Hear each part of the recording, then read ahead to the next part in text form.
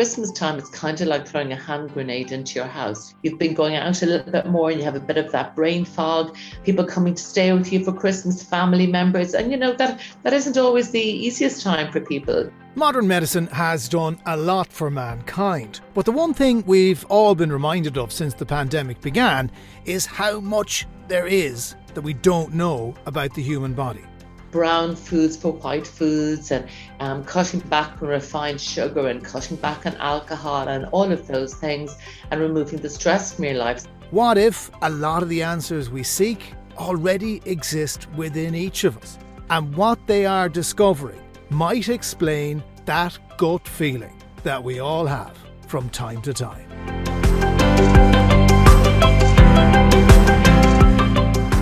Hello everybody, you're very welcome to That Gut Feeling. I am Jonathan Healy, presenter of this podcast series sponsored by Zenflor, with our aim to hear from leading Irish and international experts on the growing awareness of gut health. And this final episode, and it's seasonal, is all about Christmas. The best and the worst of it. The cooking, the eating, the overindulging, and the guilt that invariably follows afterwards. So how can we enjoy it while keeping ourselves healthy, sane, and stress-free? This week's guest will tell us all. She is an entrepreneur, she's a TV chef, she's a food writer with the Irish Times, she's a tutor, she's a passionate promoter of food tourism, she's wife to a busy farming husband, she's a mother to the 3 teenage boys, and I had no idea how she has time to do anything else. Eunice Power, you are welcome to That Gut Feeling. Hi, Jonathan. I'm delighted to be here. How do you manage it all, by the way? I mean, reading that list, I'm tired, and that's just reading the list. Yeah, I look after my gut. So we know each other from standing on the same program on telly, and occasionally I get to eat your food, but it's very rarely left over enough for me to eat it. But food is a huge passion in your life, isn't it? It is, yeah. It's something that I just spend all my time thinking about. It's interesting. I've had my own business since for 20 years, actually, my business 20 years this year. And I was chatting to Sinead, who works in the office the other day. We were working on some vegan menus for next year. And she said, why can't you just have one standard menu? I said, because, everything changes all the time. And my interest in food changes all the time, and the trends change. So it's something that if you're interested in food and you're a chef and you're cooking for other people, you need to stay very much up to date all the time. And that means a lot of reading and research. And always I have that feeling of never being good enough, and trying to push myself that little bit further. But isn't that part of the pathology of being a chef, that you always want to reinvent yourself? You don't want to stand still for fear of someone else getting an accolade that grub was good rather than you get it. Yeah, it is. I suppose it is, in a way, that there's like the sense of competition for me, with other kind of people in my area, that's gone. It's very much just about me and my client and what we're doing now. So I don't feel like in the early days, you're always kind of, trying to be fancier than the next person, and you're watching your prices, you're trying to compete on every area. But for me now, really, it is about food, about simplicity, and how we can best ethically produce something. So without waste, and trying to source food that is very close to us. And then, of course, also service is a huge thing, because food isn't just about eating it, but it's about the whole experience surrounding it. Eunice, people will know you from being in the kitchen. They see you all the time on the telly doing that, but you're also a caterer and you're also an entrepreneur, and you have a fish and chip shop, which is really gorgeous down in Dungarvan, which I've had. How do you categorize yourself in your own head? What are you? A firefighter. Fire is very bad in the kitchen as a rule, by the way. You need to kind of stand on that. Exactly. So we try not to. Like, gosh, it's, if you're looking for something like, an entrepreneur, creative genius, you're not going to hear any of those things, because I'm dealing with number one humans all the time, like any of us in the service business. And so there's a certain amount of strategy in what I do, a huge amount of planning, but it's getting it right on the night all of the time. And that's the really big thing. This past year has been a nightmare for anybody who's been in the hospitality industry. And really, it's been very hard to find staff. So when you talk about the fish and chip shop and chips, we don't just serve fish and chips, but to say I have a much more intimate knowledge of how fryers work and how to unblock them than I ever wanted to know is after this summer, it would be fair to say. And but it's been great in one way because we really got to understand the nuts and bolts of everything that happens in there.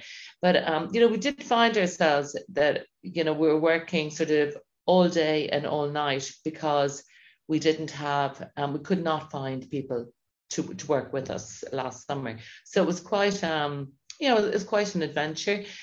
So there was a little bit of firefighting. I'm trying to be strategic going forward. Yeah, and there's a challenge here because for you, right, you could have said, okay, I'm going to push my way through and I'm going to stay in one kitchen. I'm going to do this. But you became a caterer. And I can't imagine a more stressful job. I thought chef was stressful. Caterer is way more stressful because you're cooking for more. Let's face it, there's a lot of people out there that you're cooking for. Lots more can go wrong. You don't have control over everything. Your job is way more stressful than a chef in a kitchen. Yeah, it is. I have a lot more balls in the air. So when you're catering, and the expectation is huge. So when we're working with people, be it corporate, private, the most, I suppose the most stressful private event for anybody is their wedding, and so really nothing can go wrong. Now, as I mentioned earlier, my background is in hotel management. I have really strong organizational skills, and I work with somebody who, I have an amazing team with me. Grace, my front of house manager, has been with me for about, I think, 16 years now. And so we're very, very organized in what we do. And I remember a couple of years ago, we did a dinner for 2,500 people in the Three Arena. And that was literally lists, boxes, box filling, lists, planning. I mean, beforehand, I felt as if I was getting ready for my own wedding. And there's a room in the house that was like my wedding trousseau. But actually, what it involved were charts and wristbands for different staff, knowing which areas they were in, and signage. And it took weeks to kind of plan it and bring it together. So you need to be extremely, extremely organized. Could you miss your calling? Should you have gone to the army, Eunice? Because that's the kind of military precision you're talking about there. 2,500 people. All eagerly awaiting probably very nice food, and the pressure's on your shoulder to make sure it goes well. That would have kept me awake for months. Yeah, it did. Yeah, it did keep me awake for months. But actually, there was some Russian philosopher, I think, once, who said that female chefs should run the country. And, I don't think we need that extra stress, but I think we do a really good job, because it's all about sort of having the right people in the right place at the right time, at the right price, and kind of getting everything, pulling it all together. Yeah.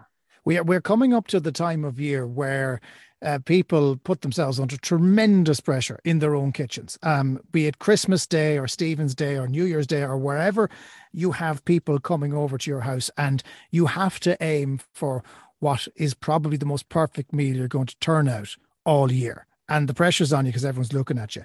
How should people take a leaf out of Eunice Power's book, Cooking for the 2,500, as they get ready for their Christmas dinner?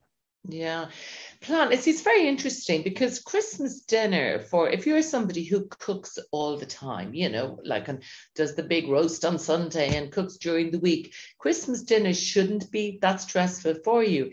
But the thing is now that people aren't cooking at home as much as they used to. And so therefore it does become a little bit stressful. So again, it's your list, have your list. I mean, because Christmas is a particularly difficult time for us in the catering business. We supply a shop locally with, all the last minute kind of things that people like to buy for Christmas. Not last minute things. I think that, food obviously can't prepare it weeks beforehand. So Christmas Day for me, we would start in the kitchen here at 5 o'clock in the morning. So a couple of days beforehand. 5 in the morning? You get up on 5 on Christmas Eve we'd start. Yeah. Wow. Yeah. Okay. You've lost me already. I'm probably turning over at that point from my second sleep. Yeah, I know. Yeah, I know. And that's just the thing is that we look into January, which can be very, very quiet for us, And it's a sense, just think the few days before Christmas are really busy. So on Christmas morning, we're rolling roulades. We could have maybe, 120 roulades, 300 loaves of brown bread to make. And it's all kind of simple stuff, but it just needs to be done. And the team, we all come in at 5. And generally, we finished at about 11, which is really good. But that does leave kind of a residual exhaustion, and then of course I'm with the shoemakers children, have they? I'm very much not last minute with my own things, but I need to face into my own house then. But do you then feel a little bit kind of as if the cheats out there? I mean, I'd love to serve up a Eunice Power roulade. Wouldn't that be lovely? And I get away with murder, and everyone would say it was gorgeous. But you're kind of putting food on the tables of Waterford. Are people passing it off as their own, or are you getting a bit of credit at Christmas? Oh, I'm not sure, but like if they do want to pass it off as their own, leave them off. I don't mind. It's like it's all about like making life easy for people and enjoying the joy. Like it's a really hard now. When you go back to when I was a young girl, we didn't have the kind of hype around Christmas. I remember the huge excitement on Christmas Eve awaiting Santa, and there'd literally be butterflies in your tummy. But we were in a busy farming house on Christmas Day, just in my house. There are animals that we don't milk at Christmas time, but animals need to be fed, horses need to be ridden out. There are lots of jobs to be done. And I am in a very kind of a male-dominated house here, so they're not a huge help to me. So I tried to kind of have myself very... Yeah.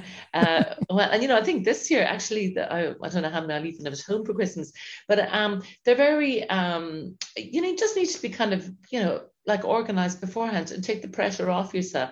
But I think what happens to a lot of people is that, your podcast, I listened to some of them earlier, was talking about gut health, and gut health is sort of, exchanging the like brown foods for white foods, and cutting back on refined sugar and cutting back on alcohol and all of those things, and removing the stress from your life. So Christmas time is kind of like throwing a hand grenade into your house. You've got all these things, especially for young children. You've got like extra sugar and things. Maybe you've guests around, or before Christmas you've been celebrating Christmas and you've been going out a little bit more, and you have a bit of that brain fog, and then you have maybe people coming to stay with you for Christmas, family members, and that isn't always the easiest time for people, when kind of family come down for Christmas, and maybe you might have a mother-in-law who's criticizing what you're doing, or I couldn't comment on that now. Don't be putting words in my mouth here, right? Yeah, or you could have a sister or a brother you don't get on with her. There are all these risks, an in-law. There are all these kind of different things. We're supposed to get on together and have the happy family Christmas. So yeah, there's a lot to be considered. It does, and it adds to the stress. And going back into the kitchen, you talk about looking after the roulades of Waterford on Christmas Eve. On your Christmas Day, is that like a busman's holiday for you? Because you have to go back into the kitchen and cook your own turkey. You have to cook your own grub. Or do you get a chance to put your feet up, and does anyone else do it for you? Well, sometimes my mum does it for me, but I love it. I absolutely love it. I love nothing more than the guys come in and they have the porridge and then they're gone off to do their jobs. I set the table, I put my turkey into the oven, I get everything ready, I'm poshing around. I have everything kind of ready the night before, literally down to if I'm having 14 people for lunch, I'll have 14 main course plates ready to go into the bottom of the agate to be heated. I'm really, really organized. I had some nice music on in the background. I'm doing this for myself. I can relax and enjoy it. My sister and my mum will come over and they'll give me a hand, and it's a nice, enjoyable day. Yeah. I've met your mum. She's a lovely woman, and I'm glad that you do put the dinner on for that she can relax. But do you overindulge at Christmas? Because like everything else, the funny thing about someone like you, a caterers rarely stop to eat. They nibble and they taste, but they never actually eat a full plate, from my experience. Do you then do the dog on it at Christmas, and as a result, do you feel the negative consequences of that in the days afterwards? Absolutely, I overindulge. And a couple of weeks ago, I did a podcast on Christmas pudding, and we had a big £2 Christmas pudding. And myself and my mum and the photographer and Sinead, who works with me, between the four of us who polished it off, we're saying, why isn't Christmas pudding like this on Christmas Day. I mean, it was absolutely delicious, and we felt fine afterwards because I think it's the final straw, on Christmas Day. But of course I do. I mean, I want to lie on the sofa and watch Downton Abbey with my hand stuck in a box of roses, and the other hand holding on to, lovely glass of red wine beside the fire. And then after, I think on Stephen's Day, I have that residual exhaustion, But as I get older, a bit more sensible, it gets easier. And kind of coming into January, I always find I get the big flu, because I've kind of the adrenaline rush is going on for so many weeks. Yeah. That's understandable. We as you said, you listen to the other episodes. The gut health thing is really growing, and people are becoming so conscious about what they're putting into their stomach, because we know what you eat affects your microbiome. You put an awful lot of emphasis at Christmas and through the rest of the year on as much local produce as you can. You've always done that. Was that buried in your subconscious that eating locally is better for you than buying stuff in from anywhere else? Yeah, there's a couple of there's a couple of elements to that. So yes, I grew up in Dungarvan. We always had amazing produce here. You just look forward to Brussels sprouts coming in from the same people every year. Like, we have amazing produce here. I try and keep everything very simple, in our lives as much as I can. I love to buy locally. I love to be able to give money back locally. That dinner that I mentioned to you earlier that we did for 2,500 people, most of those ingredients came from Dungarvan. And I'm really conscious of keeping the money in our local community as much as much as I can. And then, obviously, I'll get my carrots from Ardmore, but I'll spice them up with something else. As time goes on, we get a little bit more exotic with our ingredients. We spice them up or we give them different treatments. But yeah, that's the way I was brought up. I was brought up to buy locally, eat locally. I buy my turkey from the same person every year. There's a new pork supplier in Lismore who is free-range ham, so I'm going to get my ham from them. Before that, it was always John David Power, and all of that's kind of part of your Christmas tradition, where you buy your food.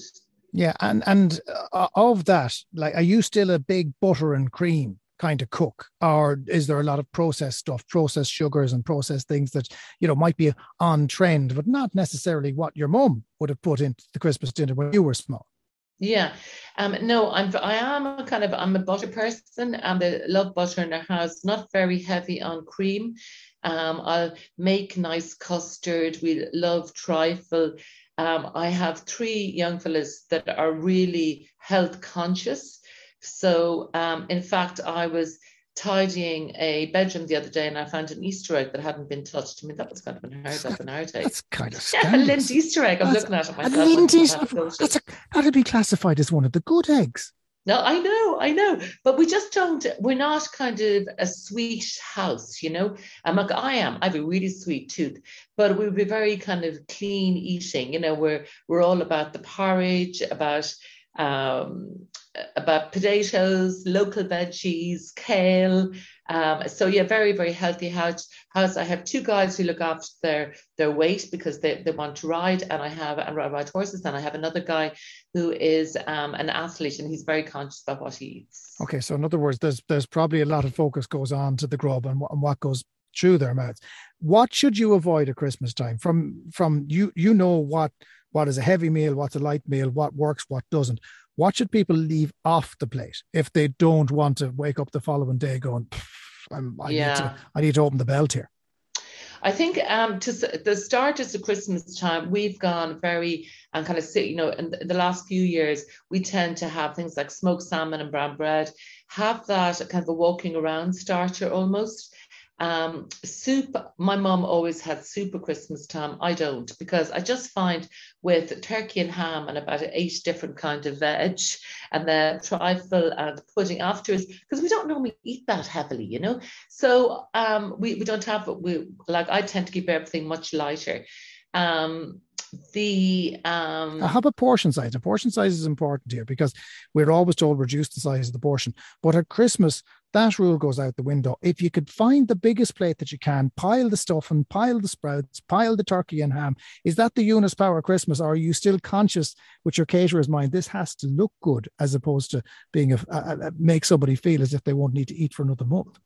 Yeah, it has to look good. Like make enough for 2 days. Like I don't want to cook on Stephen's Day. I want people to be able to go and pick, have the leftover lunch from Christmas Day, and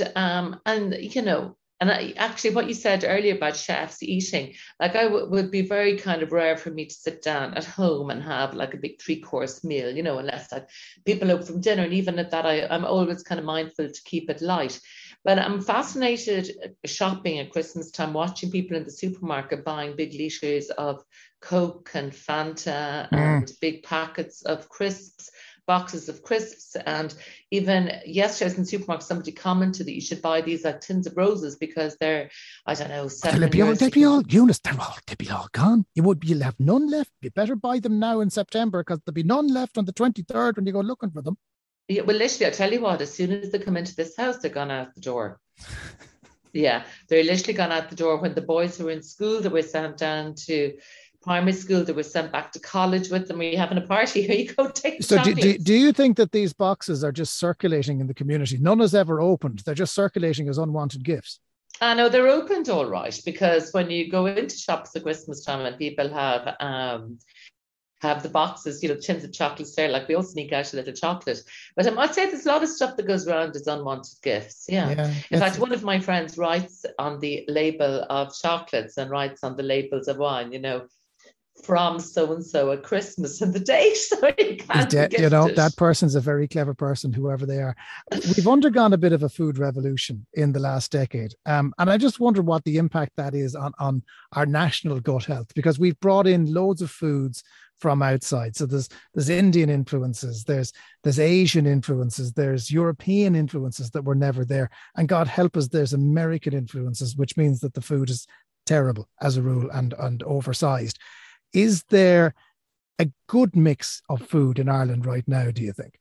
Yeah, there is. And actually, it's been very interesting this year because people haven't been able to get the same access to a lot of ingredients that they may necessarily have been able to get before. You see, in like it's interesting, like Marks and Spencers aren't, and they kept a lot of families fed for Christmas. And they're not delivering this year to Ireland, the kind of ready meals in the Christmas time. I think because of COVID and lockdown, people are cooking a lot more at home. They're being more thoughtful about their food. And certainly food waste is a huge consideration for people when they're shopping. So yes, we have the introduction of spices. We have Ottolenghi spiced up a lot of our lives. There's great Indian chefs out there. We have great access to Indian ingredients and to spicy ingredients. And they're great because I think people are able to look in their fridge and look at what's left over and say, oh, you know what, maybe I can make something out of this. I didn't know they have turkey pot pie. There's only so many of them you can eat after Christmas. So let's face it, there was probably 2 or 3 before you got rid of the whole turkey, wasn't there? Yeah, it was. But we do a lovely, actually, and if you've somewhere to post recipes, I have a lovely turkey biryani that can be made with leftover turkey after Christmas with rice. It's lovely and light. But I remember years ago, we used to, you'd have like the turkey sandwiches, then you'd have the turkey curry, and then you'd boil up the whole turkey and you make the turnip soup. Because we used to always make this lovely spiced turkey and turnip soup. But there are much lighter things to do. And also, don't buy a huge turkey when you're ordering your turkey. Make sure it's big enough for your house. And when you're cooking your turkey, buy a probe. You can buy really simple little probes just to check the temperature of the turkey when you're cooking it. Because I find that if you're cooking a free-range turkey, it actually takes a lot less time. I don't know, is the carcass lighter? I'm not sure why, to cook than a commercially produced turkey. Okay, so just be careful of it. My most stressful Christmas was one that I didn't actually get involved in, but I observed that there was my wife's aunt bought this beautiful free-range turkey. I mean, I'd say this was the most handsome bird that Ireland had ever produced. And she put it into the fridge and didn't open the bag until Christmas morning. Opened the bag 6 o'clock. The bird nearly walked out at her. It was so bad. It had gone off at whatever point. It had been left out. So on Christmas morning, they had no turkey, which caused a panic then up to the mother-in-laws, had to basically plead for half of their turkey which they said, barely have enough turkey. And guess what? There was enough meat in the one turkey to feed the 2 households. And there was stuff left over at the end of it. It's incredible how bad we are at judging the size of a big bird. Yeah, it is. And that's kind of a very interesting story about the turkey going off because, like, we didn't have big fridges years ago. And the turkey was left in a cool back kitchen, and with global warming, etc., and our houses being much warmer, I wouldn't be leaving like a raw turkey out anywhere, over Christmas. I remember one year there was the Mart in Dungarvan was on Christmas Eve, and my father came home with American dressed turkeys. Are you familiar with those? Are they the ones with the red thing around the neck? No, they're not. The ones that haven't been cleaned out properly. They haven't been cleaned out. Ooh. Yeah, I think that it nearly caused a divorce. My mother had to clean out the turkey, find freezer space, and he bought 2 or 3 of them because it was such good value. But yeah, of course, there's it's hard to judge like the size of the turkey, but I would only be going for, if you're a family of 6, I'd go for a supermarket size kind of 10-pound turkey. We've had 20-pound turkeys here over the years that have been just way too big, taken way too long to cook.